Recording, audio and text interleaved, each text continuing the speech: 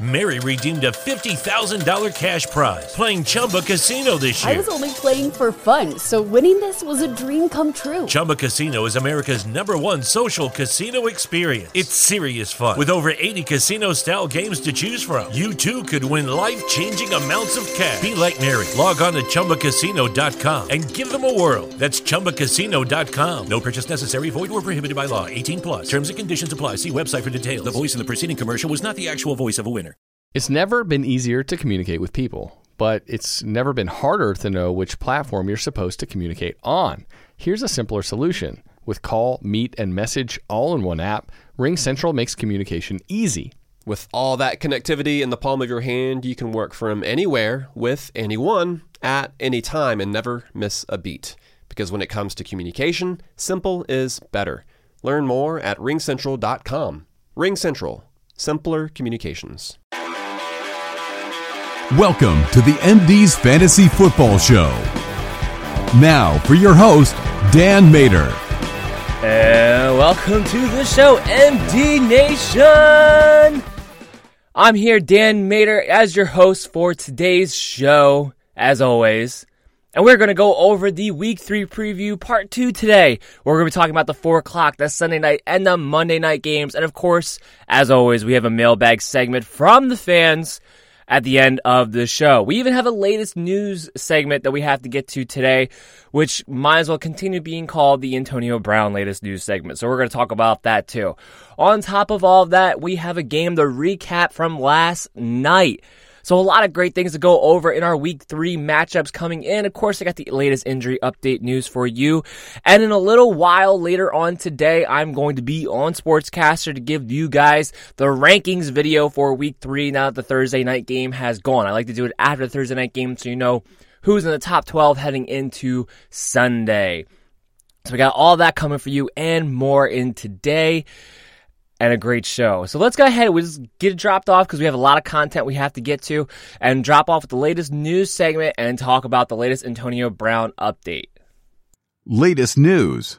So it's actually been a little while since we've had the latest news segment because outside of talking fantasy football and players and injury updates, there hasn't been a whole lot else going on. I mean, there's been no updates as far as the Melvin Gordon situation other than him coming out and saying that he plans on playing this season, whether it be for the Chargers or somebody else. But that's really no different than what we already knew given the Melvin Gordon situation. So we haven't had much news except for Antonio Brown just finds a way to keep making it interesting. So we had the second accuser come out earlier in the week. And nobody knew a whole lot about the second accuser. We're still getting details as to what was going on in that situation, if it's just jumping on the bandwagon, if there really was a secondary incident. And then in the meantime, though, breaks late last night that apparently Antonio Brown had been sending harassing text messages to the second accuser, to people to report pictures of her kids, just a lot of really just disturbing stuff. And, you know, whether or not he's guilty of the sexual assault, this is definitely not a good look at the end of the day.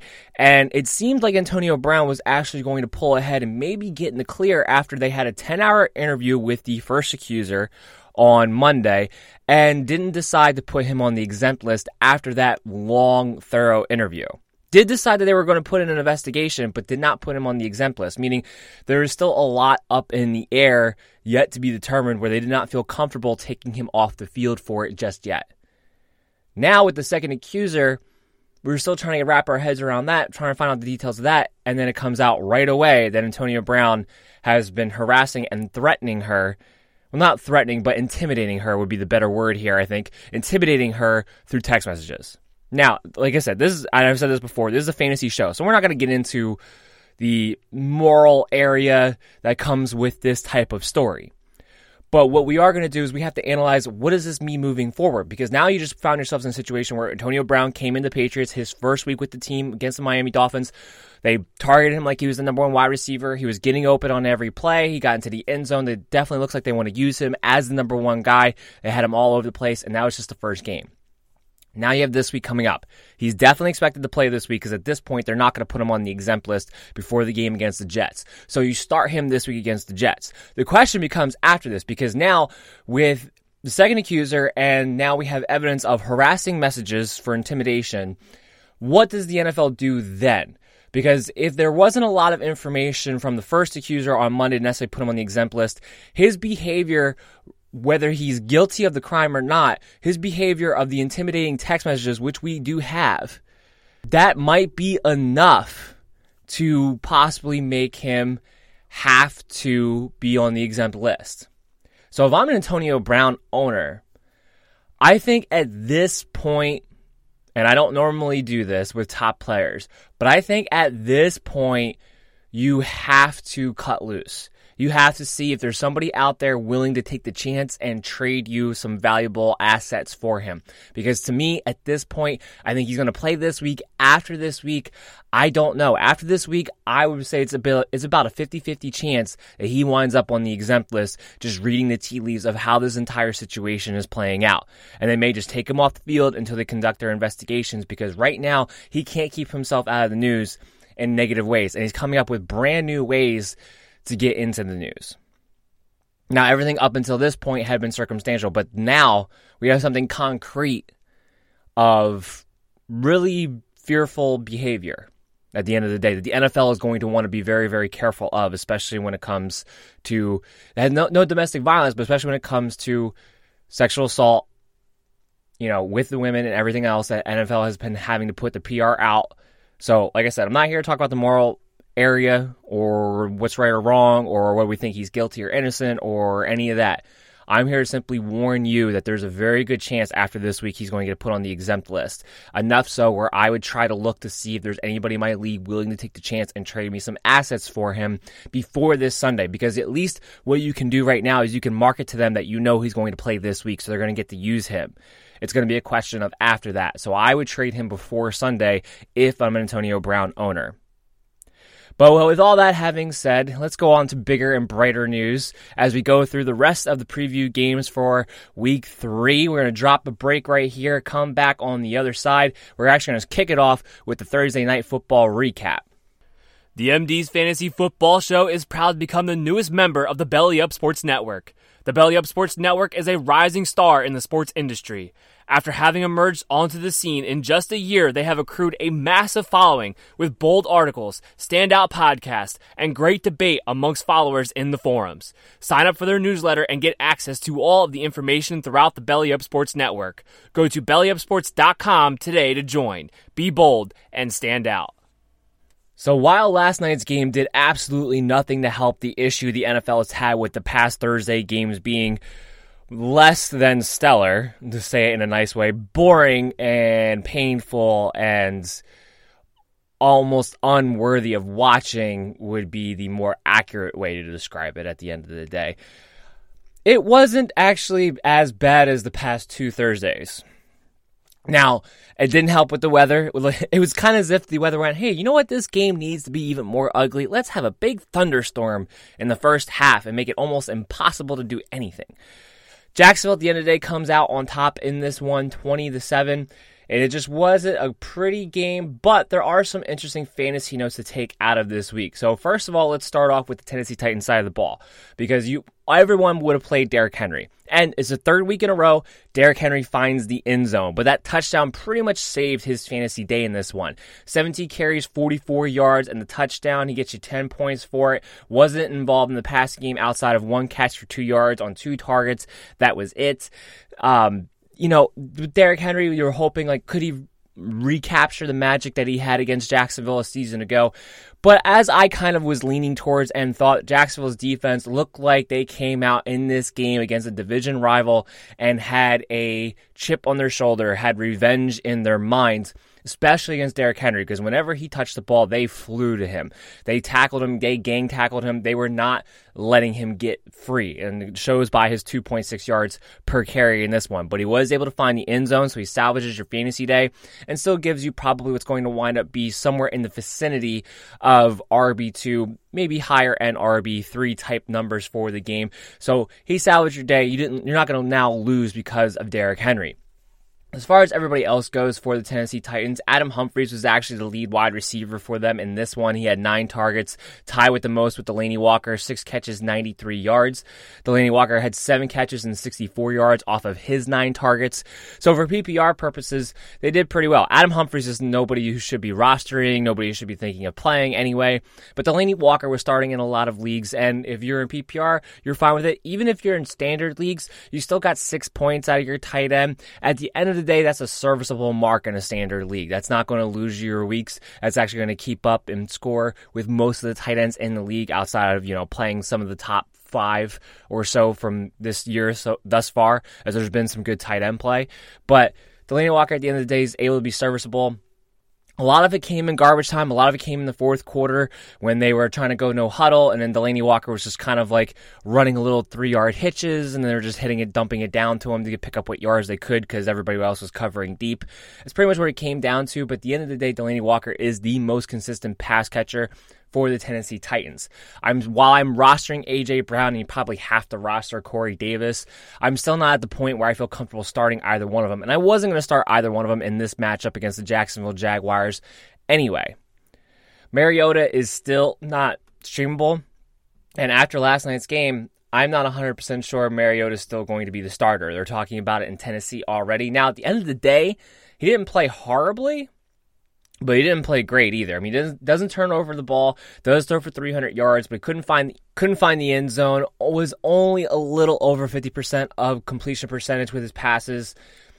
This was a tough matchup. It was a tough defense. You knew it was going to be an ugly game. At the end of the day, they just weren't able to get enough done. We will have to see what happens between that. There still just seems to be a lot of buzz with the Titans on the inside the organization of sort of looking for a reason to play Ryan Tannehill. Now, I'm not sure what Ryan Tannehill has ever done to warrant that kind of discussion, as is maybe they're just tired of Marcus Mariota. I don't know. I don't think Marcus Mariota has played bad this season, especially not bad enough to put in Ryan Tannehill like that's going to be some kind of an improvement in any way. And if Ryan Tannehill goes in, I mean, nothing fantasy-wise changes around you as far as Derrick Henry or Delanie Walker goes, or the potential future of an A.J. Brown, who I think will emerge as the number 1 wide receiver on this team, hands down at some point this season, and you'll be able to play him in some games. But outside of that, it doesn't change anything for that. It would just be a change at quarterback, just the name, but really the same skill set. Short to intermediate throws and some mobility. I mean, so I don't know what the difference would be. I don't know why they would bench him, but Marcus Mariota is still not relevant as far as fantasy purposes, even though in this game he did tack on 34 yards rushing. On the Jacksonville Jaguars side of the ball, everyone wants to love Gardner Minshew. That's fine. And from an NFL standpoint, he played pretty well last night. But from a fantasy standpoint, he shows you why he still has a low ceiling and why he's still not a streamable quarterback. Now, this wasn't an easy matchup against the Tennessee Titans by no means. They have a good defense. But he's not a guy who's going to throw for 300 yards or 3 touchdowns very often. He's not a guy who, while he's mobile, is going to rush for 40 to 60 yards in a game very often. He's a guy who does a little bit of everything, but on a lesser degree. And that's why I don't think he's really a streamable quarterback at the end of the day. I don't think he has a ceiling he can really bite into. But what he does do is offer the ability for other people on the team to be fantasy relevant. And we also know that if he continues to play like this, like he has the past few weeks, he will be the starter until Nick Foles comes back in week 11. And that would affect DJ Chark. Because with DJ Chark, he definitely has rapport with Gardner Minshew. This is the 3rd week in a row that he scored in this game, 4 catches, 76 yards on 5 targets. Finding the end zone, he does not have that same rapport with Nick Foles. So we will have to see if Nick Foles truly is able to come back from his broken collarbone this season around week 11, week 12 is what they keep talking about as a possibility of a date of return. We'll have to see if that happens. And then also we have to see if Minshew keeps playing well. Look, the contract that they paid Nick Foles might have to put him back in the game.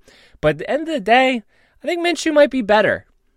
Frank, at the end of the day, he might be better. He can run. He's definitely more mobile, so you can help him out that way.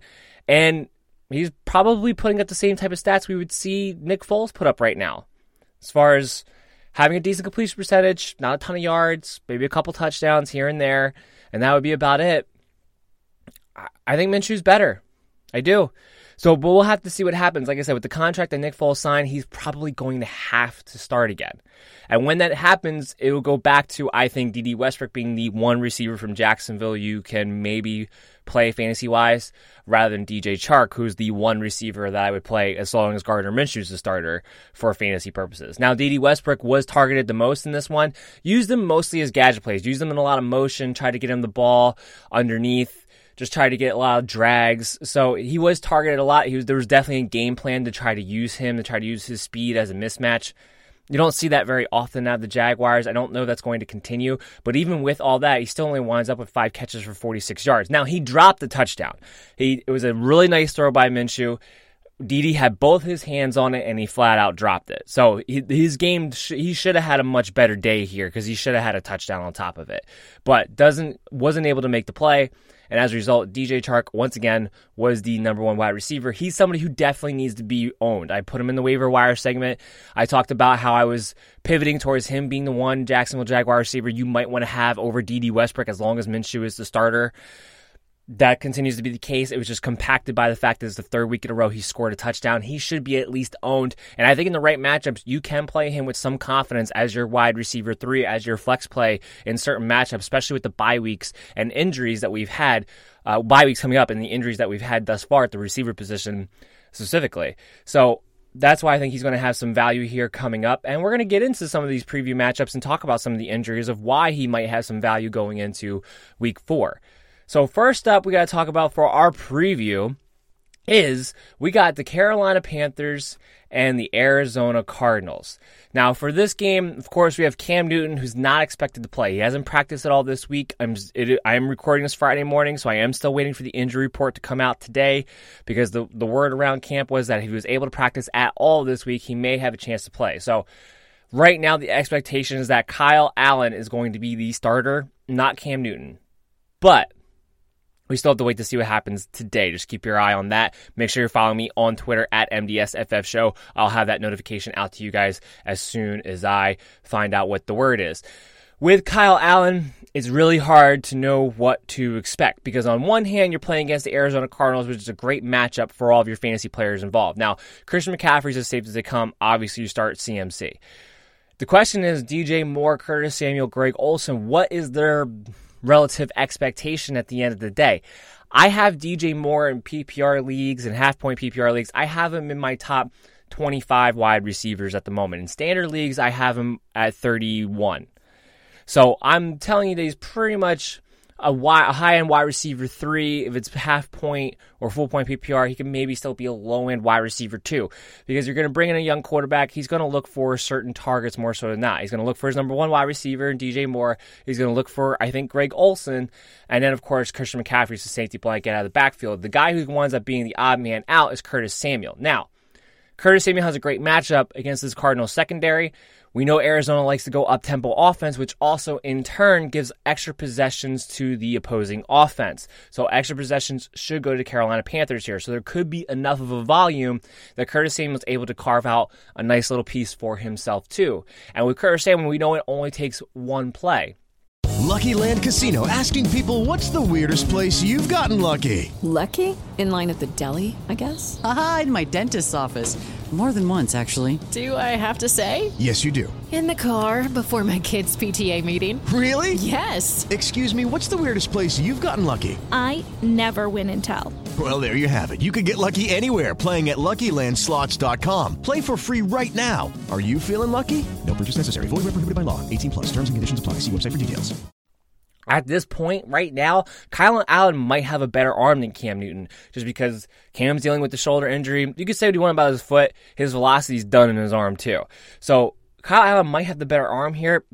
Curtis Samuel might actually be set up to be able to hit a big play in this instance, especially against this defense in this situation. So he's somebody who I do think is worthy of a flyer, but right now I do have him ranked in my mid-40s at the wide receiver position, pretty much across all scoring formats at the moment. So it's not a chance I want to take unless you feel like you absolutely have to, but I do think he can still be a flyer for you. DJ Moore, I think you have to start him. He's been, especially if you're in PPR leagues, he's been a wide receiver 2 for you. I expect the volume to still be there at the end of the day in this game. Going into Arizona, I expect the Carolina Panthers to have to put up points. He'll be the number one read for the backup quarterback a lot of times, so I do think there's a certain floor that you can sink your teeth into there. I don't know if he scores. I don't know if he's possible to get a big play, but I do think he'll get enough to be at least a wide receiver 3, low-end wide receiver 2 for you in PPR leagues. In standard leagues, I would maybe see if there's a better option out there for you because I don't know what his chances of going for 100 yards or a touchdown would be in this game. I think they'd kind of be on the slim side. So I would see if you have better options. But at the end of the day, you drafted him probably to be your wide receiver 2. You probably don't have a better options, and it's still a good matchup. So it could be the saving grace. We haven't seen too much of Kyle Allen. In fact, it was kind of surprising that it wasn't Will Grier because that's who we saw more in the preseason. So we haven't seen too much of Kyle Allen, especially in NFL action. So it's going to be a lot of question marks of what we expect to come out of this. Greg Olsen had a great game last week. Again, is another guy who has a great matchup this week. I do think he's a little bit safer. First of all, he's a tight end, so there's not as many tight ends to go out and grab. And against the Arizona Cardinals, this is the matchup that I would want to try to play Greg Olsen if I'm ever going to play him. Yes, it stinks that he's not going to have Cam Newton, but he's still going to be the main red zone target. He's still going to be that guy who operates predominantly in the middle of the field. So I do think Greg Olsen in his own right has a nice floor and has touchdown capability in this matchup, even with the backup quarterback. So a lot of times young quarterbacks come in, a lot of the reads are going to go to tight ends. They like to go to the running backs as a safety blanket. So I think Greg Olsen is somebody who can still play as a tight end 1 in this matchup if need be. On the Arizona Cardinals side of the ball, Kyler Murray, while he hasn't been great, especially hasn't been good for NFL purposes, but hasn't been fantastic for fantasy purposes, hasn't run a lot, has only thrown 2 touchdowns so far. Because he didn't turn the ball over last week and went over 300 yards, he was still able to get 18 points. The game before that, he was still able to get you just plus over 20. So you're talking 18 to 20 points, that makes you a streaming quarterback. This is a matchup against the Carolina Panthers at home. I'm not too worried about it. I do think he's going to have a lot of situations where he's going to have to run for his life because I do think that Carolina pass rush will be able to dominate the offensive line, which frankly isn't saying much because I don't know if there's going to be a game this year that Arizona Cardinals offensive line doesn't get dominated. Having said all that, they're susceptible in the secondary. Things might be a little bit easier for them to open up, and I do think he's somebody that you can possibly stream. However, I have other quarterbacks that are much higher on my list for streamability, like Matthew Stafford, like Jameis Winston, like Josh Allen this week, that I would much rather play over Kyler Murray. So I don't think he's somebody you're playing, or I don't think he's somebody that you should have to play. Unless you are that desperate at quarterback position, unless everyone in your league is just stashing a couple quarterbacks in a 1-quarterback league, that would be the only way I could see you wanting to actually play Kyler Murray this week. But what I am telling you is I do think there is a floor there that can get you by if you have to. David Johnson, obviously you have to play him. I'm always scared when I'm playing David Johnson, though. If I'm a David Johnson owner, I'm kind of taking advantage of the fact that he scored the last 2 weeks, and I'm going to say, hey, you know what can I get for you? Because that offensive line is so bad. It's so bad. They're getting him involved. Yes, he's getting a high volume, but at the end of the day, the volume is the only thing you can sink your teeth into. It's the only thing that might be able to save you. He's just not going to get a lot of room to be able to operate, to be able to be the big play. I don't see how he gets 1,000 yards rushing this season. Maybe he gets 1,000 yards passing out of necessity. I mean, we'll see. But honestly, I would take advantage of the fact that he scored the last 2 weeks, and I would see if I could pawn him off for maybe if you need a wide receiver 1, or maybe if you need a running back 1, high-end running back 2, who I think maybe just has more upside moving forward in the future. I would maybe look to see what you can get out of David Johnson. I think he's a sell-high candidate because I think things are only going to get worse as far as the run game goes for the Arizona Cardinals for David Johnson purposes. Larry Fitzgerald in this game, you have to play him. He's been 100 yards and a touchdown wide receiver the first 2 weeks. He could wind up doing the same thing again this week. It's a decent matchup here. You're not really afraid of the Carolina secondary. You know there's going to be a lot of volume heading his way.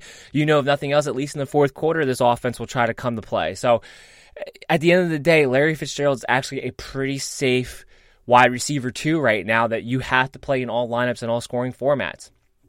Christian Kirk's the only other wide receiver that I would think about playing in this one.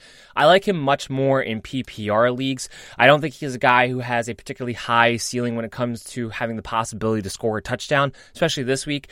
But he is somebody who is going to get probably 6 to 8 targets in this game. Maybe it turns into 5 to 6 catches. So at the end of the day, I think in PPR leagues, I think he has a decent floor that you can sink your teeth into against the Carolina Panthers this particular week. Outside of that, I'm not playing anybody else in the wide receiving core for the Arizona Cardinals. That includes Michael Crabtree or anybody else. And there's nobody at the tight end position that I want to talk about either. So that brings us into our next game that we have to talk about, which is the Giants and the Tampa Bay Buccaneers. And surprisingly, for a game that has two kind of really bad teams at the moment, there's a lot of fantasy value going to be going around in this game. First of all, we have to start with the big, topical news, which is Daniel Jones is going to be the starter over Eli Manning. That actually happened a lot faster than I thought it was going to, but after watching the first 2 weeks, why not? Because it's between the Giants and the Dolphins right now for that number 1 pick. Now, I do think the Giants actually have a chance to win a game at some point this season where I don't think the Dolphins do at all. But at the same time, you're going to be in the top 3. We already know this as the Giants. So why bother wasting any more time with Eli Manning? Throw Daniel Jones out there, throw your rookie out there, and then see what you got. See what you got to do. So they're going to do that starting this week. It's a good matchup to do that on because you're going against Tampa Bay. They don't have a very good defense. Now, at the same time, Todd Bowles has been doing a very good job coaching that defense because there's not a lot of talent on that side of the ball, but schematically, the defense has been pretty sound. They've been able to create situations. We always know Todd Bowles is going to blitz, but he's able to get opportunities off the blitz. That's the key because that secondary is awful. So in order to hide that, you have to be able to get into the backfield on a consistent basis and not be able to sit back and pick apart the secondary. Because the second the team does that, you're going to see how bad that back four really are on Tampa Bay. Which I don't think at the end of the day, if they can find a way to protect Daniel Jones, this isn't the worst game to put him in. Because he actually might have some easier reads than he normally would. Saquon. You're obviously drafting him as your RB1. He'll be fine. Tampa Bay is a little bit harder to run on, but Saquon's done nothing but run on tough defenses so far. Dallas Cowboys in week 1, Buffalo Bills in week 2. Those weren't easy run defenses either. He went over 100 yards in both of those games. I would expect nothing less. And of all the Giants, he's the one who has the best chance to find the end zone. So no worries about Saquon Barkley in this game. Sterling Shepard is supposed to come back and play this week. He's back from concussion protocol, practiced in full on Thursday. He is reportedly going to be good to go. I like Sterling Shepard as a mid-level wide receiver 3 in full-point PPR leagues only. I do think they're going to have to get him the ball. He's going to be the number 1 read. So for the rookie quarterback, that's big. So he's going to be the guy that they go to here. Darius Slayton is still not going to be back, so it's still going to be Sterling Shepard and maybe TJ Jones is the other wide receiver because Cody Lattimore is out with a concussion and he's not expected to come back this week. So it's going to be Sterling Shepard, Evan Ingram. That's going to be the passing attack as far as the pass catchers down the field go that are not named Saquon Barkley. I think you can start Shepard as a wide receiver 3 in your PPR leagues. Evan Ingram, obviously tight end 1, you play him, period. He's got a good chance to score in this game. It's a good matchup for him. I expect him to be heavily involved. Evan Ingram should be competing for that top 5 tight end spot heading into this week in this matchup. On the Buccaneers side of the ball now that we have, and I'm taking deep breaths because I have so much information to get to you guys. On the Tampa Bay Buccaneers side of the ball, we have Jameis Winston. Now, Jameis Winston is my number 2 streaming quarterback this week. He's actually in, I was trying to find it here, but he's actually in my top 10 this particular week. Look, it's against the Giants. He played, and I talked about this in a couple episodes this week leading up in the recap show, and I mentioned a little bit yesterday when I mentioned that he's going to be one of my streaming quarterbacks. He played a lot better as far as NFL standards go a week ago against Carolina. He made better decisions. He let the game come to him. He didn't force the issue on anything. So those all positive signs going in the right direction. The thing that comes next is the fantasy production. Because he didn't have fantasy production in that game. He just played better from an NFL general standpoint. So what you're looking for out of Jameis Winston is the ability for him to get back on track, for that offense to get back on track. Now, there's no better option, no better matchup than, maybe outside of the Dolphins, but then the New York Giants to try to get your offense back going right on the track that you want them to go to. And by the way, I have Jameis Winston as my number 6 quarterback this week. That's right, number 6. They're going to bounce back. Mike Evans, Chris Godwin, O.J. Howard, they're too many good weapons against the New York Giants. This offense expects to be a high-scoring offense, an offense that expects to be able to play vertical. they are going to look to get back on track to do what it is that they came into the season to be able to do against the New York Giants, because it's the perfect game to get that confidence going, to light that spark, and to get moving in the right direction. I believe this will be the game where we see the Tampa Bay Buccaneers offense break out and be closer to what we expected them to be all offseason long with the weapons that they have in the Bruce Arians system.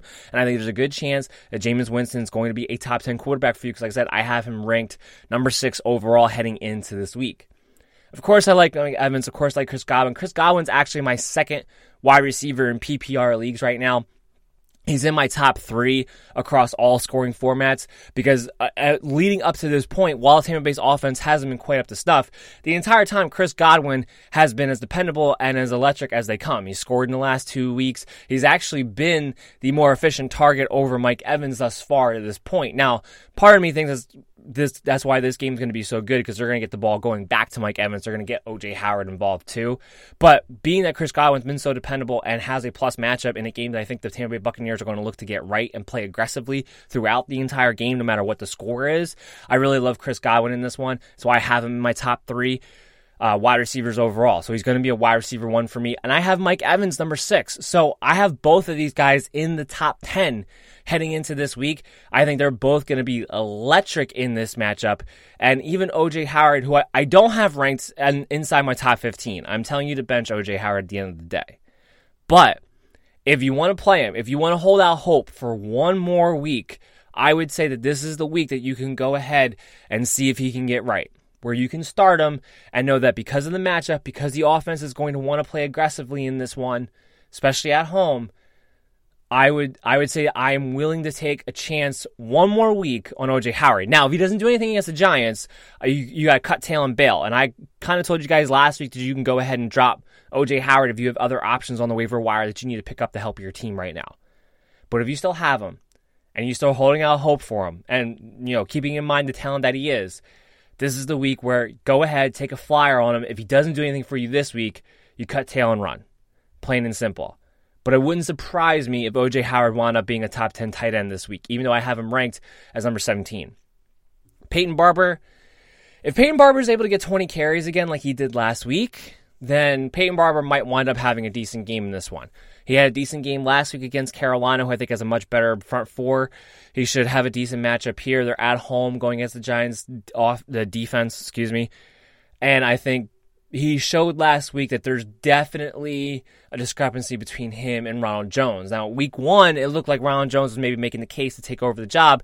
And then not only did he not even have anywhere close to an even split with Peyton Barber, but they gave Peyton Barber the rock 23 times.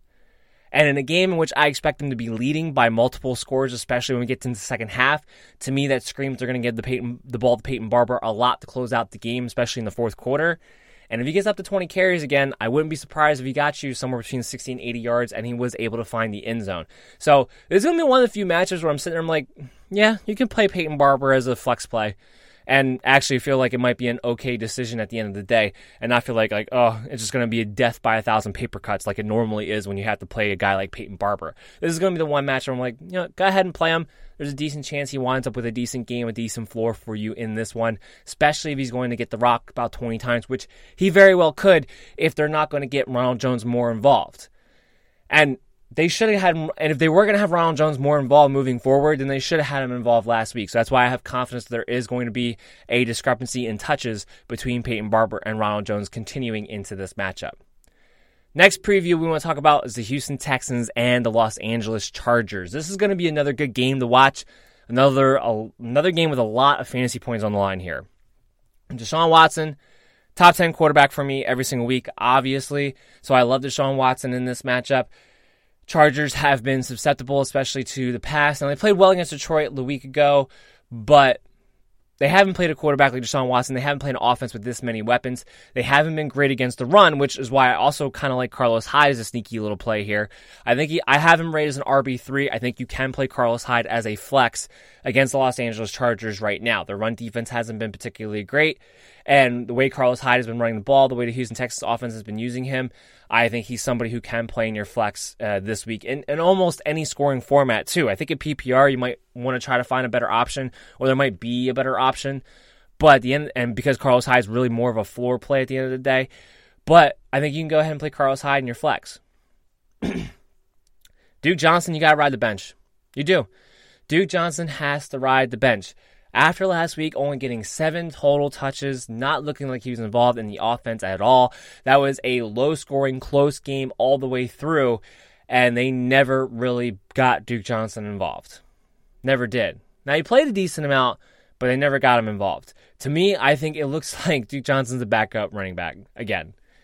Talked about this in the recap show. I don't know how he has the worst luck in the world, but he does. Every time he finds himself in a situation where he's supposed to get more touches, it never winds up working out and going his way. And the same thing has happened here. He's the backup guy. I don't know how you play Duke Johnson with any confidence right now, even though you drafted him to be your RB2 in PPR leagues, especially. There's no way I have Duke Johnson out there right now. None whatsoever. DeAndre Hopkins. Yeah, you play DeAndre Hopkins. DeAndre Hopkins is going to be top 4 wide receiver. I have him rated at. The Chargers, Cameron Hayward has not been the shutdown Hayward that we have known over the past few years early on in this season. Wide receiver ones have been able to beat him, have been able to score on him, so he's not the shutdown guy that he used to be right now. And DeAndre Hopkins didn't have a great game last week, so I suspect they'll get him more involved this week. I even like Will Fuller here as a big-time play. Mary redeemed a $50,000 cash prize playing Chumba Casino this year. I was only playing for fun, so winning this was a dream come true. Chumba Casino is America's #1 social casino experience. It's serious fun. With over 80 casino-style games to choose from, you too could win life-changing amounts of cash. Be like Mary. Log on to ChumbaCasino.com and give them a whirl. That's ChumbaCasino.com. No purchase necessary. Void where prohibited by law. 18 plus. Terms and conditions apply. See website for details. The voice in the preceding commercial was not the actual voice of a winner. Hi, I'm Maria. And I'm Mike. And we're Team Ready. Black Hills Energy knows your home is where your heart is, so they want you to be ready. It's all about keeping you safe, prepared, and making your home as energy efficient as possible. Everything from how to weatherize your home to how to stay safe during extreme weather. Be ready for anything. Go to blackhillsenergy.com/Team Ready. He's been playing well. He actually should have had a better week last week. There was a bomb play that Deshaun Watson just overthrew him on, but had he been able to make that play, he would have had a much different stat line in that one too. I think you are going to be able to take advantage of the backside corner on the Chargers in that secondary. So I think Will Fuller has a very good opportunity to get a big play in this game, and he is somebody who I could definitely see taking a flyer on and putting in your flex and having a reasonable expectation that you're going to be able to hit a home run ball off of that. So I like Will Fuller quite a bit coming up in this matchup. I like him for DFS purposes if you're looking for him there. I think the Texans are going to go vertical in this game against the Chargers. I think this might be a high-scoring game at that, too. There's nobody else on the Texans I'm looking to playing fantasy-wise, not Kenny Stills, not Keke Coutee. They're there more so to distract the defense away from DeAndre Hopkins, from Will Fuller. No tight ends to really talk about there either. So let's move on to the Los Angeles Chargers. You got Phillip Rivers. I think he's a quarterback 14 this week, so he's somebody who, if you need to stream, I think he's streamable. Playing against the Houston Texans, it's a good matchup. They don't have a secondary anymore. This is a defense that's going to be pretty bad throughout the entire season, especially against teams that have weapons like the Chargers do. So I think Phillip Rivers is going to be a safe play for you in this one. I think he's got a good shot to get you somewhere in that 18-point range at the very least, and he has some upside that comes with that as well, because Keenan Allen and Mike Williams have great matchups.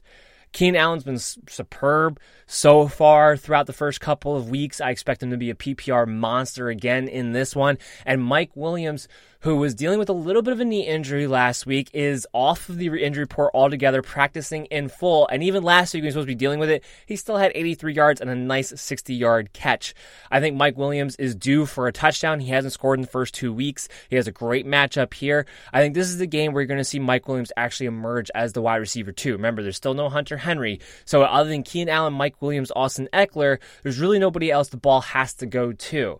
So I think Mike Williams in this one is going to score. I think he's got got a good shot at 100 yards. He's somebody who I think has big upside in this matchup and has a good floor to go with him, because I think it's going to be hard-pressed to see him not get at least 60 to 80 yards in this one. So I think 6 to 8 points in standard leagues with 3 to 4 catches. So you're talking about a guy who's going to be at least a wide receiver 3 for you, with I think high-end wide receiver 2 upside in this matchup, because he's due for a touchdown and the matchup is there. So I do like Mike Williams quite a bit in this week. Austin Eckler has been the second best running back to Dalvin Cook in fantasy football. I mean, you're starting him, case closed. They're continuing to give him way more touches than Justin Jackson. Now, Justin Jackson actually would have had a nice game had his long touchdown run not been called back on an offensive holding call. So Justin Jackson's actually been has been better than his stat line over the past 2 weeks has shown, but the touches is where you want to look at. And while I thought maybe in week 2 they would come back, get Justin Jackson a little bit more involved, because I did not believe they really wanted to give Austin Eckler 18 to 20 touches every single week. I didn't think that was really part of their game plan. After him seeing play so well for the past 2 weeks, I don't know why it would suddenly change this week. So Austin Eckler, especially in PPR, is a top 3 running back overall for you right now. So obviously he has to go in all leagues. I'm still trying to own Justin Jackson if I possibly can, especially if I'm an Austin Eckler owner. But even if I'm anybody else, I'm still trying to own Justin Jackson, because at the end of the day, Austin Eckler has injury history.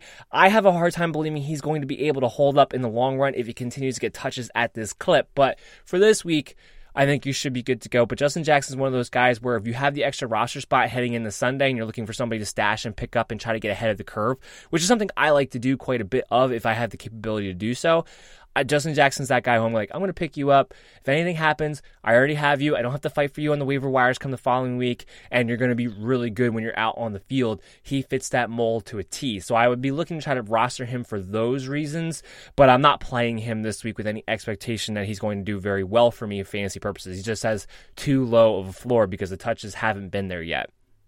We're going to take a quick break right here. We're going to come back on the other side. We have a few more games to preview, and then, of course, we got the mailbag segment at the end.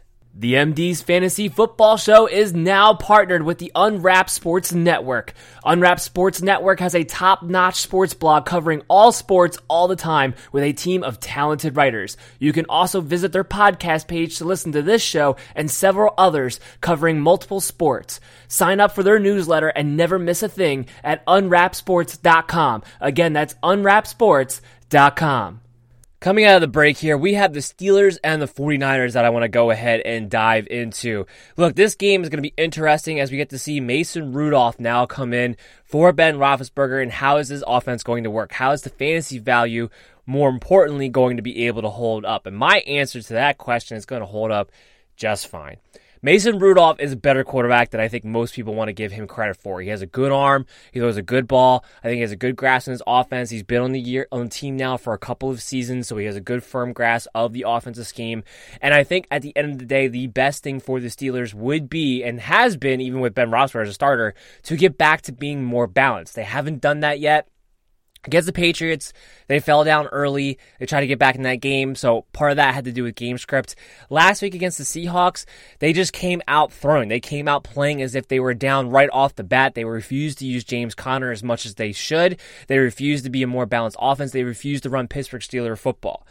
I mean, they're just coming out in 5 wide in the most retarded situations, and I've talked about this plenty of times before, where they'll come out within 10 yards, 3rd and 1, and go 5 wide, and not even have the threat of a running back there. You have James Conner. You have one of the young, budding stars at the running back position in the game, and yet there's still one like, nope, we're going to go Ben Roethlisberger. He's Tom Brady out there. We got to go 5 wide. We got to give everything we can. No. Be more balanced, and with Mason Rudolph in there, I think it will force them to beat, and I think that's going to make their offense more efficient. And so with Mason Rudolph, with better play calling, at least that's what I'm hoping for at this point, I think it's going to force them to be at least more balanced.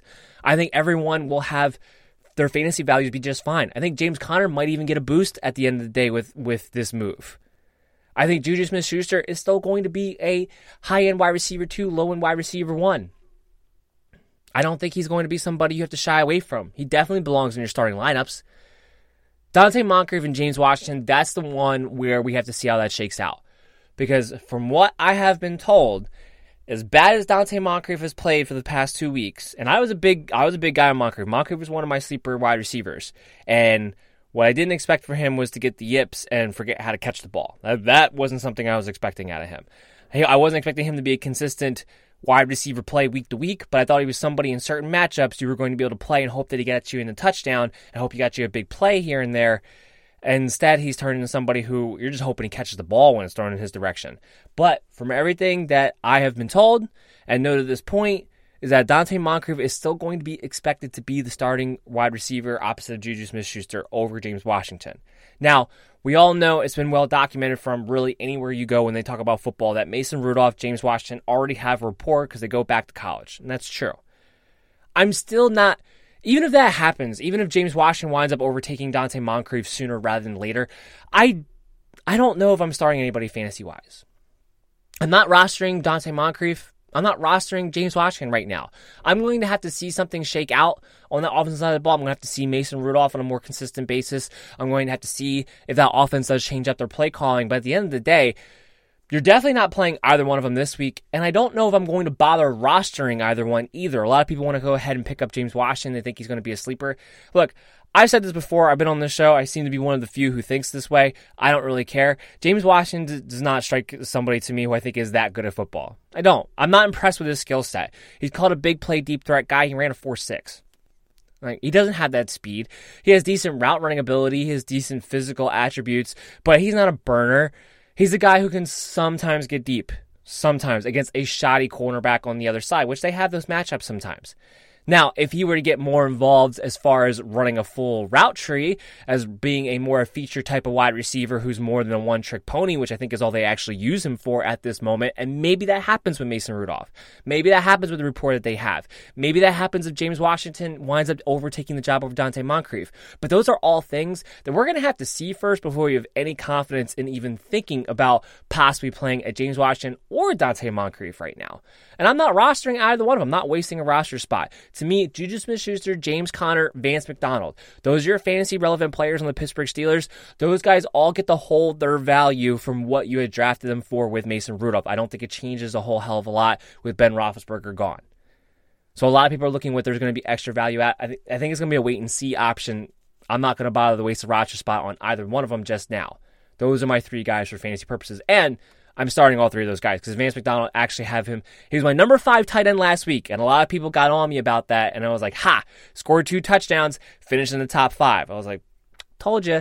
Vance McDonald is somebody who gets a little bit streaky at times, but with Mason Rudolph showing that he threw him the 2 touchdowns, Vance McDonald once again in this matchup against the San Francisco 49ers, who are susceptible to bigger plays, who are going to be susceptible to a guy like Vance McDonald in the red zone. I have him as a top 5 tight end again. I do think he gets in the red zone, so I'm definitely playing Vance McDonald. On the 49ers side of the ball, I don't think they're going to have as good of a week as they did last week for fantasy purposes. A lot of people want to play Raheem Mostert now. He was still my guy that I think you should go ahead and pick up because you know he's going to get a decent amount of touches and an emergency flex play due to injury that you may have. He's somebody that you can play knowing that he's at least going to get somewhat of the workload. But with him and Matt Breida splitting touches, with Jeff Wilson Jr. now being the goal line back when they actually do get inside, where it's neither one of Matt Breida or Raheem Mostert seem to have a chance to touch the ball inside the 10, because of Kyle Shanahan going with Jeff Wilson Jr. now.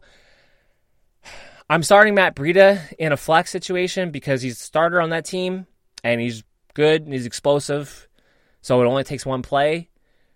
Outside of that, I'm not playing Raheem Mostert. Jeff Wilson Jr., not going to play.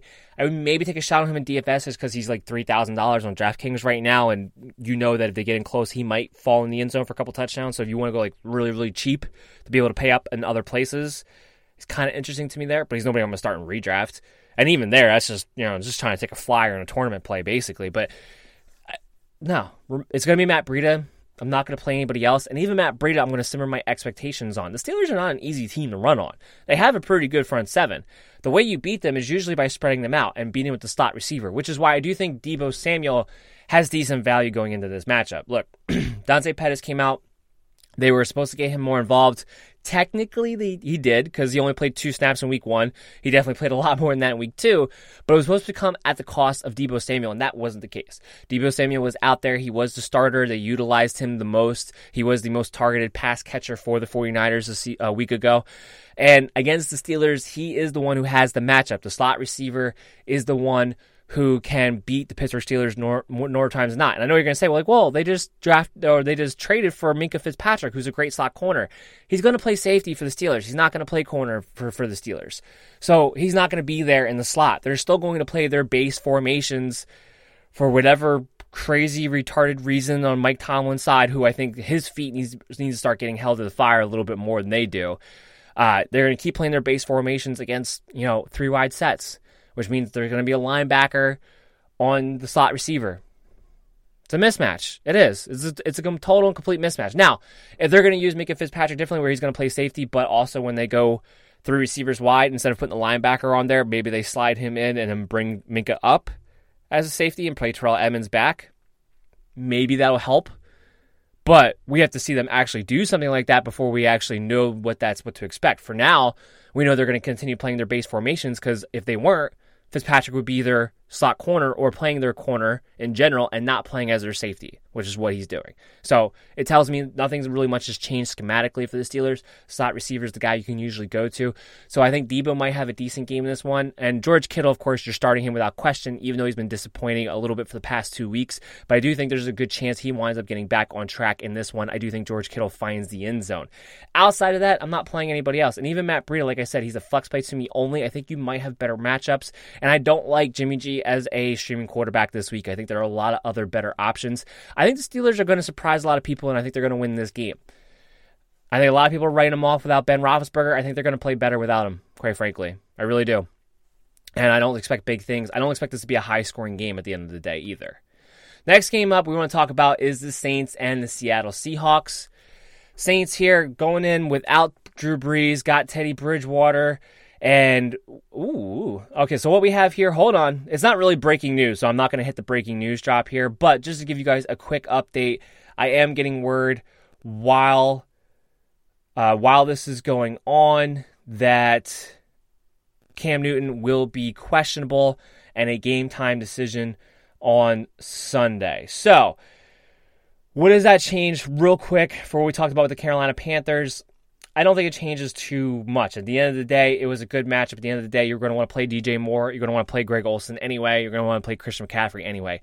I think the only person it might change is Curtis Samuel. I think Curtis Samuel has a better chance to be more involved in the offense if Cam Newton is the one under center. But remember, it's still a game time decision. We should know more Sunday morning. Make sure you're following me at MDSFF Show on Twitter, and I'll make sure I have those up-to-date notifications for you as we go along Sunday morning. So I just wanted to get that out to you real quick as that just came across my desk, but not really breaking newsworthy.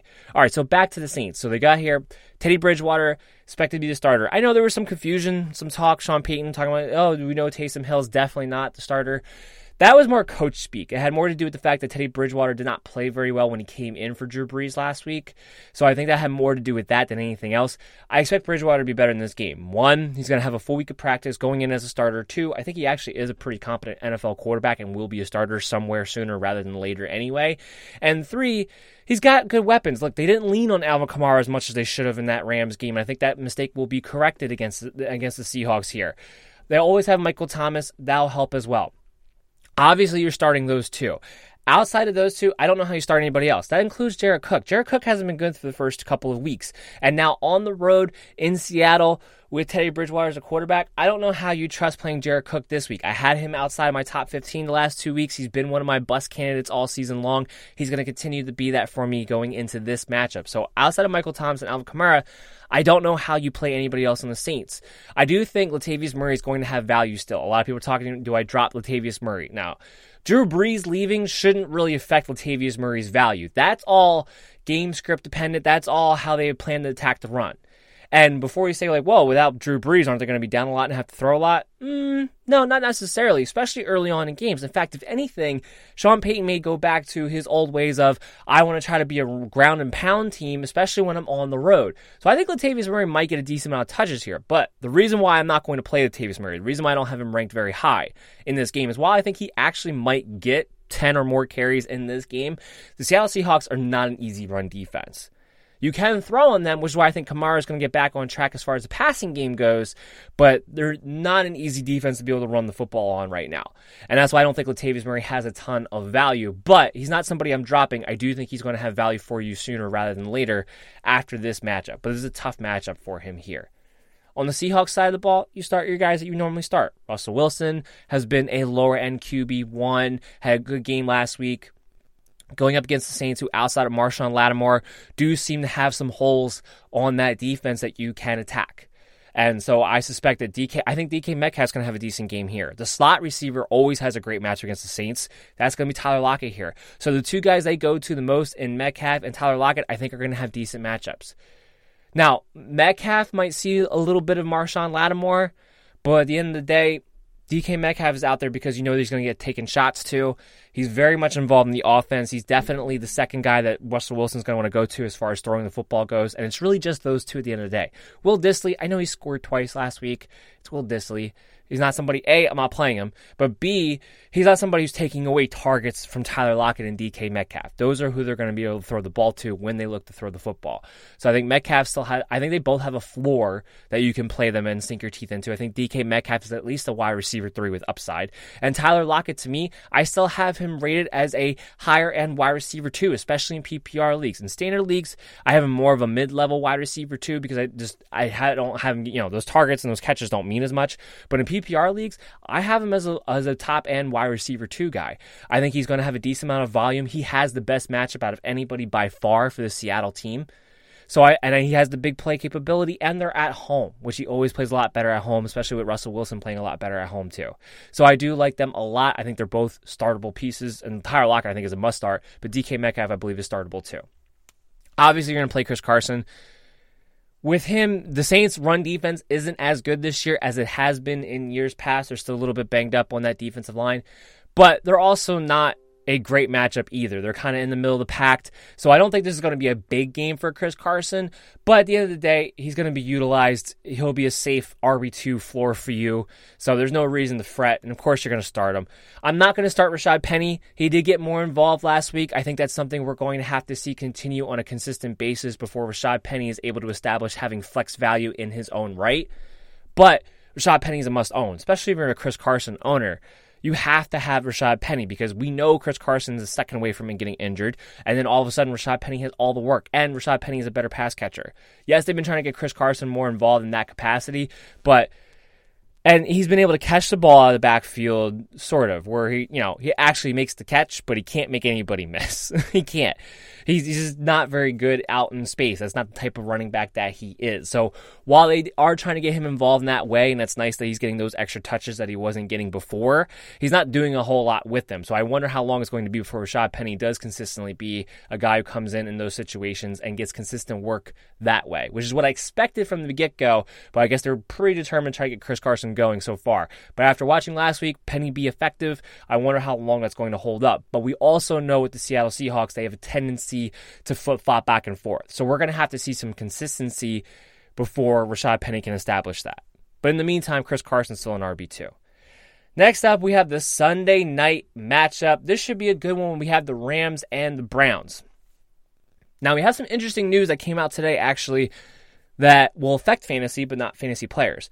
Denzel Ward, Greedy Williams, both got put on the injury report today for hamstring issues. They weren't on the injury report leading up until today. And I think it's weird that it was both of them, which that in a way kind of makes me think that maybe it's not as bad as it may sound. But at the same time, both getting put on the injury report for hamstring issues on Friday after practicing in full the past 2 days is an interesting development. So keep your eyes on that.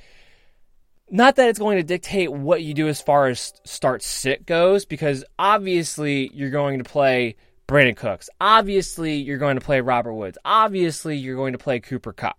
So it doesn't really change as far as that goes, but it can change what your expectation may be able to be for those players. Lucky Land Casino, asking people, what's the weirdest place you've gotten lucky? Lucky? In line at the deli, I guess? Aha, in my dentist's office.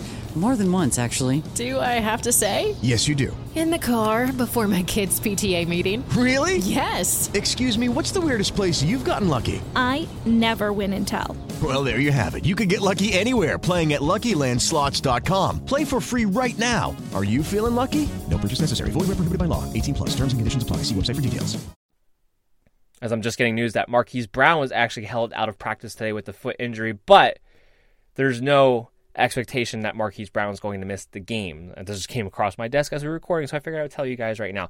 It's the same thing that they've done the past couple of weeks, where the Ravens, instead of holding out guys on Wednesday, they seem to be holding out guys on Friday right before, give them like an extra rest day, but everything should be good to go for him. And they've done the same thing with Mark Andrews. Mark Andrews should be good to go. Just to give you guys an update there as I came across my desk just now. Back to this game. So, yeah, my expectations for Brandon Cooks, Robert Woods, Cooper Kupp, especially if Denzel Ward and Greedy Williams don't play, can go through the roof. Because I think the opportunities will be there for them to get that passing game going. Obviously, you keep playing Todd Gurley. He's been at least an RB2 for you. He looks fine when he's had the ball. You just know he's going to lose extra touches to Malcolm Brown. Malcolm Brown does not have flex appeal. He does not. I know after week 1, people thought he might, but week 2 proved what I was saying to you guys from the get-go, which is Malcolm Brown wasn't put in to be the goal line back. He just happened to be in on those series. Todd Gurley came back. It was his series when they got in the red zone. He was given the goal line touchdown, and then he scored. So we're good there. Malcolm Brown's not the goal line guy. He's not the vulture. So you can rest easy if you're a Todd Gurley owner in that sense. And Malcolm Brown doesn't have any flex appeal. However, if you're a Todd Gurley owner, you better own Malcolm Brown. Not only is he the clear-cut handcuff, but he's looked good. So if something were to happen to Todd Gurley, you know Malcolm Brown is going to have probably a pretty good ceiling and a pretty good floor. He's going to be an RB2 for you. So he needs to be owned. And he's another one of those guys that if he's available in your leagues right now, even if you don't have Todd Gurley, he's another one of those players that if you have a spot open on your bench, go ahead and pick him up and try to get ahead of the curve on that one. It's a nice little stinky thing to do. I like to do that on Sunday mornings. It's a big tidbit for you guys. Jared Goff, he's not as great on the road, but in a game which we could see a lot of points scored, going against a Cleveland defense that, frankly, has been kind of disappointing to me. Now, I know everybody's going to say, like, oh, well, they played great. It was the Jets last week. I don't. The fact that they gave up a field goal should be embarrassing against the Jets right now. It was Luke Falk was in the game. Hurt Trevor Siemian in the first quarter. I don't care. I don't care. Cleveland defense has been disappointing at this point. And if that secondary is going to be hurt with Greedy and Denzel Ward, a lot of points could fly. And it's going to force Cleveland to have to push the ball down the field too. But it's kind of the same deal with Cleveland. Now, we know David Njoku, broken wrist, concussion, definitely not going to play. Although with the hit that he took when he fell down, frankly, it could have been a lot worse. It could have been a lot worse. So just thankful that he's all right in general, honestly. He's not going to play in this one. You're starting your studs, though. Nick Chubb, Odell Beckham, Jarvis Landry. Jarvis Landry's value will go up now that David Njoku's out too, because there's going to be more targets funneled towards them. Rashard Higgins is trying to make a comeback. He might play this week over Damian Ratley. He might be back. He's been practicing in limited capacity. All that really matters is how that opens up things for Landry and Beckham. Like Rashard Higgins himself obviously doesn't have any fantasy value, but how they utilize the receiving core there, what things get kind of opened up. Because Rashard Higgins is definitely a better receiver than Ratley is, so it might help open up Jarvis Landry a little bit. Because he's been the real disappointment. Now, the way they're using him has been, an abomination in my book, because they're using Jarvis Landry as some down the field threat, and he's not. Use him what he does best in the slot. Let him run his option routes. I don't know why that's confusing, but like I said before, Freddie Kitchens' play calling has been very disappointing to me to this point. Plain and simple. He's not doing anybody any favors, including Baker Mayfield. But Mayfield's somebody you can start in this game. I do expect this game to have a lot of points in it. There's going to be a lot of opportunities. While I think the Rams defense is pretty good, and I think there's a very good chance Baker throws probably at least 2 picks in this game, I still think he's going to wind up throwing for 300 yards and a couple touchdowns too. So I do think he's somebody you can start for fantasy purposes just for nothing else, a volume standpoint and being at home. And the fact that they're coming off of a win against the Jets on Monday Night Football where they did put up some points offensively. They did get, Odell Beckham at least going. So they might be having a confidence in the step in the right direction. That can go a long way sometimes to get the ball rolling too. Remember, they're a team that didn't play a lot in the preseason, so they're still trying to knock some of the rust off. Week 3 might be a week where you can kind of see them be a little bit sharper. So I think you play Baker, you obviously play Nick Chubb, Odell, and I would start Jarvis Landry this week. So it's kind of clear cut. My expectations for them are a little more tempered, except for Odell. I expect him to be a wide receiver 1, but a little tempered on Nick Chubb, a little tempered on Jarvis, a little tempered on Baker Mayfield. But at the end of the day, I think you can start them. Now, last but not least, maybe least, we have the Monday night game. This may be the least game. I don't know. I thought Tennessee-Jackson was going to be, but after watching that game last night, it wasn't as bad as I thought it would be. This game could be the game. The Redskins and the Chicago Bears. I mean, phew. If I'm Monday Night Football, I got to be thinking to myself, there's got to be a way to flex these games out, because there's no way you can sit there and put this game on tape and really think that it's going to go well as far as viewership goes. Thank God for fantasy football. So, breaking down the fantasy value of this game. On Chicago's side, I like Allen Robinson. I like David Montgomery as a low-end RB2. That's it. That's all. We're done. We're done with Chicago. I mean, look, at the end of the day, Tariq Cohen is not as involved. You can only play him in PPR leagues if you're even going to play him. And even then, against Washington Redskins, a Bears offense has looked absolutely terrible. I don't know how to have any confidence playing him. There hasn't been a number 2 wide receiver that's done a damn thing for the Chicago Bears. And Trey Burton just came back from injury last week and didn't do too much there. And I don't think he's going to do a whole hell of a lot this week. He definitely is not somebody you can definitely start with any kind of confidence. That's it. Mr. Trubisky's not stream worthy. He's been awful. Awful. I like Allen Robinson in this matchup. I think Josh Norman, I think the name means more than the actual play at this point. I don't think he's that good. He's done. He's washed up at this point. Allen Robinson is going to be the guy who gets targeted the most. I think he's due for a touchdown. It's been it's been first 2 weeks. He didn't get in the end zone, did go over 100 yards in the first game. I think he's going to get in the end zone this game. I have a good feeling he's going to be able to get in the end zone this game. It's a good matchup for him. That secondary against for the Washington Redskins, the defense in general for the Washington Redskins has been very bad to this point, which is a little bit surprising because I expect them to have a decent front seven, but that hasn't been the case.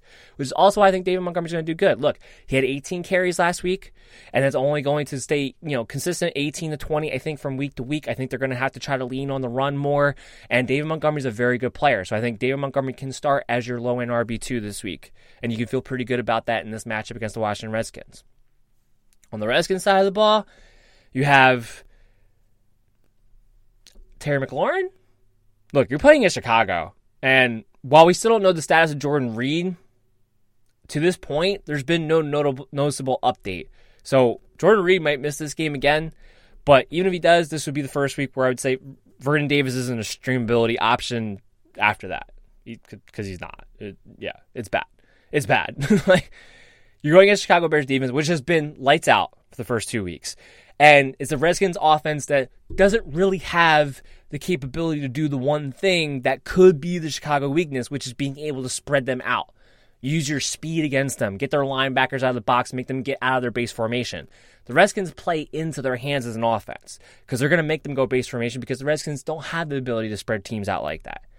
Adrian Peterson, no way in hell I'm starting Adrian Peterson. Chris Thompson, I'm not going to want to. If I absolutely have to in a flex situation because I'm desperate for a floor play in PPR leagues, he might get 5 to 6 catches in this game. So he might have a floor. It might go for 15 yards because I don't know how far he gets after he catches the ball with those linebackers. But only scenario in which you could possibly play Chris Thompson. Terry McLaurin, because he's been on a hot streak, I understand the obsession, and we're actually going to have a few questions in the mailbag segment that are asking about Terry McLaurin. There's no way I'm playing him against Chicago. No way. Prince Amukamara, with that pass rush against Case Keenum, I don't know how you play him with any confidence. I think he has a really low floor this particular week. I don't know how you play any Redskin with any confidence in this game. So I would actually stay away from the Redskins as a whole if I have the ability to do so. And hopefully you do. I would think that you do, because nobody on this team was somebody that you drafted really high. And the only person that you might have drafted actually before the 8th round was Darius Geis, and he's out anyway. So I think you should have better options, and I would stay away from them in general. We're going to take a quick break, come back on the other side. We got the mailbag segment, and then we'll close out the episode. The MD's Fantasy Football Show is proud to become a new member of Overtime Heroics. Overtime Heroics is a fantastic sports media platform for sports fans all around the world to come and participate in their extensive forums. And now with the merger of the Land Sports Network, the website will soon have great content available, from extremely well-written articles to entertaining and informative podcasts from all sports for you to enjoy. All you have to do is register for free at overtimeheroics.com to participate. Again, that's overtimeheroics.com. As always, to close down the show, close down any of the preview episodes on Thursday and Friday, we have the mailbag segment, which is from the fans, from the listeners here who contact me on Twitter at MDSFF Show, on Facebook at MDFF Show, or email me directly through the website mdffshow.com. So those are all the ways you can get in contact. All of your questions will always be answered by me, and then I like to select a few to put on the show and shout them out, shout out the people who came to listen, and show my appreciation that you are using me as your tool to help you win your games, because at the end of the day, that's what I want. That's why I do what I do, is because I want to help you win your matchups and eventually win a championship too. So first up today, our question from Victor, email. He asks, Mixon, Cooks, Hyde, or McLaurin, like we talked about, in the flex. Now, he doesn't specify if this is a standard PPR, half-point PPR league, but it doesn't really matter. Play Mixon. I know he had a bad week. I know he was banged up. But that doesn't mean you suddenly go away from the guy that you drafted at the top of the second round, especially if you're talking about the flex in this situation. Joe Mixon, they're going to be playing against the Buffalo Bills. Yes, it's a tough matchup. They're going to have to get him more involved. That offense, while has had a high volume throwing the football, has not scored a lot of points. 20 and then 17 last week. They're going to have to get Joe Mixon involved. The good news is that he practiced in full this week, so he does seem to be over that ankle injury that he didn't quite look 100% from last week. So he is expected to be good to go. He's expected to assume his actual work volume that you expect him to have. The offensive line is bad. I don't know how much running room he's going to have. I expect him to be more involved in the passing game. Joe Mixon is a hell of a player. You spent the draft capital on him. There's no way I'm playing these guys over him. Now, having said that, if there was one guy who I would consider playing, it would be Brandon Cooks. And that would be only if I had confirmation on Sunday before the 1 o'clock games kicked off, because remember, that game's a Sunday night game, so you may not find out right away. But only if I had confirmation Sunday morning that Denzel Ward and Greedy Williams were not going to play. If they're going to be out because of their hamstring injuries that they got listed for on the practice report today, then I would maybe play Brandon Cooks, because it could be open season in the Cleveland secondary when the Rams come to town. But even then, I would still play Joe Mixon in the flex. You have to. Fern asks from Facebook, John Brown, DJ Moore, Terry McLaurin, or Mike Williams. Well, first of all, you got some decent receivers to pick there from. And doesn't really specify this wide receiver 2 or flex, but doesn't really matter. It would be nice to know if this is another situation where it would be kind of nice to know what scoring format you're in, half point, full point, standard, PPR, whatever. But I would say of this group, it depends on what you need. If you're a PPR league, I would play DJ Moore. Especially if Cam is able to play, because we just got the update that he's questionable game time decision. If he plays, I would play DJ Moore in a PPR league. If this is a half point or a standard league, I would lean towards John Brown or Mike Williams. And out of that, I would probably lean towards Mike Williams. John Brown's a great matchup against Cincinnati, but he's still more of a home run flyer threat because Josh Allen could still have a day where he just can't hit the broadside of a barn and can't hit his wide receivers. So avoiding that situation where Mike Williams has Phillip Rivers, who he knows very good, and he's got a great matchup against Houston in a game that he's due for a touchdown. So I do think you can go to Mike Williams in this matchup. So that's where I would lean there. So if it's PPR, I would still stick with DJ Moore. But if you're in half point or if you're in standard, I would probably go with Mike Williams out of that scenario. Next up, we have Tina. Twitter asks, Lindsey, Tyrell Williams, or Terry McLaurin. All three of these questions have Terry McLaurin in them. I know he had a good match. I know against Dallas was a tough matchup and he had a good game here. You're playing with fire with Terry McLaurin. That's why I brought that up, because I don't know how you play any Redskins against the Chicago Bears. I don't. Their offense just plays into their hands too much. Terry McLaurin's not a play for me this week, guys. He's just not. He's going to be a play for me for a lot of other weeks. He's going to be the number one wide receiver on that team. They're going to have better matchups. But just because he scored a touchdown against the Cowboys doesn't mean he's matchup proof, which is just blowing my mind the amount of Terry McLaurin questions I had this week. And it indicates to you by the mailbag segment, all three of them, Terry McLaurin was in them. So it's between Lindsey and Tyrell Williams for me. Tyrell Williams is not an option. Going against Xavier Rhodes on the road in Minnesota, I don't think that Oakland Raider offense is going to do a whole hell of a lot, quite frankly. I think that Minnesota defense is going to tear them up. So at the end of the day, to me, this is a no-brainer. It's Phillip Lindsay. You saw what the running game in Minnesota was able to do against the Green Bay Packers. While I definitely have a better defense, I don't believe the Green Bay Packers' run defense is going to prove to be in the top 10 at any point this season. I think there is a defense you're going to be able to run on. I think the Broncos need to get right. I think Phillip Lindsay, it was the speed that killed him against Dalvin Cook. Phillip Lindsay has that similar type of speed, a similar type of quickness. I do think Phillip Lindsay has his best game so far of the season. Now, obviously, that's not saying too much because week 1 and week 2 weren't great, but I do think he's able to come back, have a really good game this week. He's definitely someone who's starting to flex, and he's going to catch the ball a decent amount in this game too. So he has a good floor for you, and I think you can expect him to get back to having a Phillip Lindsay type ceiling in this matchup. So I do like him a lot there. That's going to close down the mailbag segment. I hope you guys all enjoyed this episode. Of course, I will not be back. I actually am not going to be back until Tuesday. I'm going to be away a little bit this weekend, so I'm not going to be around to record Sunday night to have your episode out by Monday. So the first recap for the Sunday afternoon game is going to come out on Tuesday. Because it's going to come out on Tuesday, instead of waiting for the Monday night football recap to have the waiver wire segment on, I'm going to put the waiver wire segment on the same episode as the Sunday afternoon games recap. And then on Wednesday, we're going to see what happens on Wednesday. I actually might put everything into one episode. I haven't decided yet. It'll either be Wednesday, we'll have the Monday night recap, or I'm just going to do the entire week 3 recap with the waiver wire segment all on Tuesday. Now, obviously, if we do that, I'm going to have an abbreviated analysis than I normally have for you guys for the recap and have to kind of quickly go through and just hit highlights for you.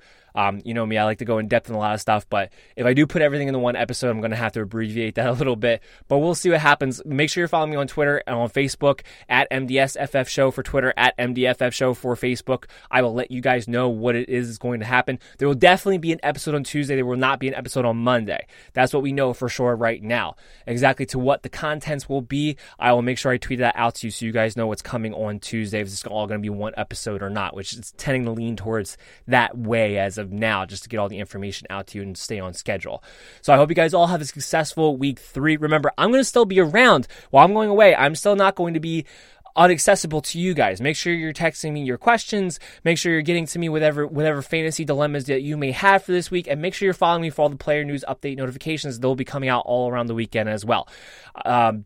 Yeah, so that pretty much wraps that up. Make sure you check me out on one of my networks, Overtime Heroics, Unwrapped Sports, Belly Up Sports. All my great peers doing a lot of great work there for the NFL season 2.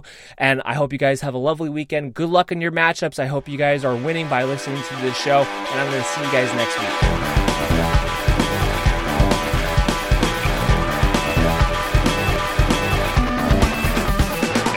Thank you for listening to the MD's Fantasy Football Show. Mary redeemed a $50,000 cash prize playing Chumba Casino this year. I was only playing for fun, so winning this was a dream come true. Chumba Casino is America's #1 social casino experience. It's serious fun. With over 80 casino-style games to choose from, you too could win life-changing amounts of cash. Be like Mary. Log on to ChumbaCasino.com and give them a whirl. That's ChumbaCasino.com. No purchase necessary. Void where prohibited by law. 18+. Terms and conditions apply. See website for details. The voice in the preceding commercial was not the actual voice of a winner.